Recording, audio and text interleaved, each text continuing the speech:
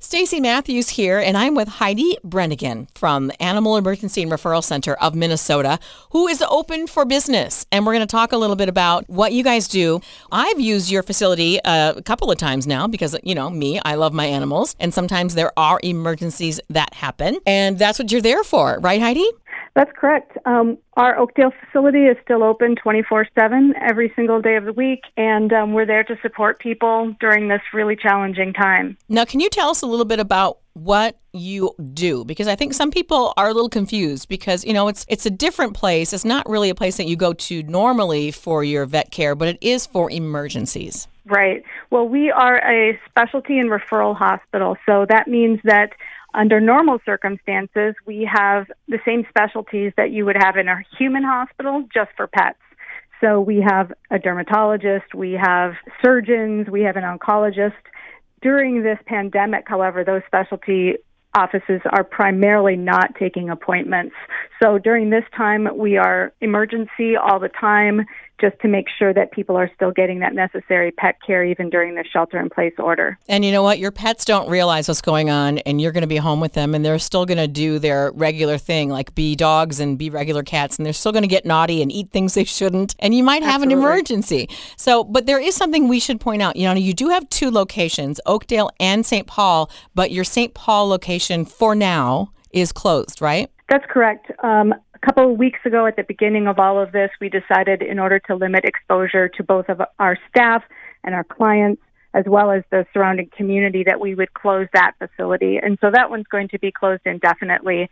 But again, the Oakdale one is open and focused on providing emergency care. Now, you did do something I think that you should bring up because I think it's pretty cool that you made a donation to help people in the community during the COVID-19 crisis. You made a special donation with some equipment you have. We did. We donated our mechanical ventilator to Lakeview Hospital in Stillwater. They were really grateful to have it. As you, I'm sure, are aware, there's a severe shortage of those types of ventilators to help the human patients who have contracted COVID-19. And the need for that piece of life-saving technology was really urgent.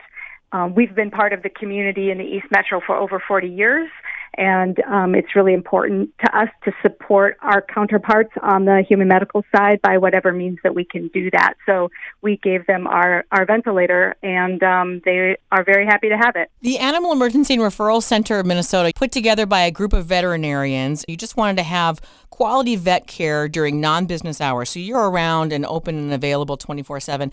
A lot of people working from home right now. What kind of tips do you have for people who are home with their pets? The pets are probably like, whoa, what are mom and dad doing here? Are there some tips that you might have to help keep the pets safe at home that maybe they're not used to having mom and dad home with them? Sure. Well, it is a different world for our pets, too. And I know, at least with my pet, she's getting way more activity and exercise than she ever has before. And so if you've got one of these pets who is normally a couch potato, you're going to want to take that into consideration. We can't expect our pets to just go out and be these fit weekend warriors all at once. We need to kind of work them into going for several walks a day or taking them to the dog park more frequently because they can suffer muscle strains and injuries from overdoing it, just like human beings can. Did you hear about the dog that actually sprained his tail from wagging it too much? Oh, yeah. We have animals come in for that. That's not infrequent. It's called swimmer's tail in labs because when they swim, they use that as a rudder, and they can really wear out that poor tail. It's a real thing. It is. Well, if anyone wants to get a hold of you or needs care, they can certainly go to your website to learn more. AERCMN.com. That's for Animal Emergency and Referral Center of Minnesota. Thank you for taking the time, Heidi. Thank you.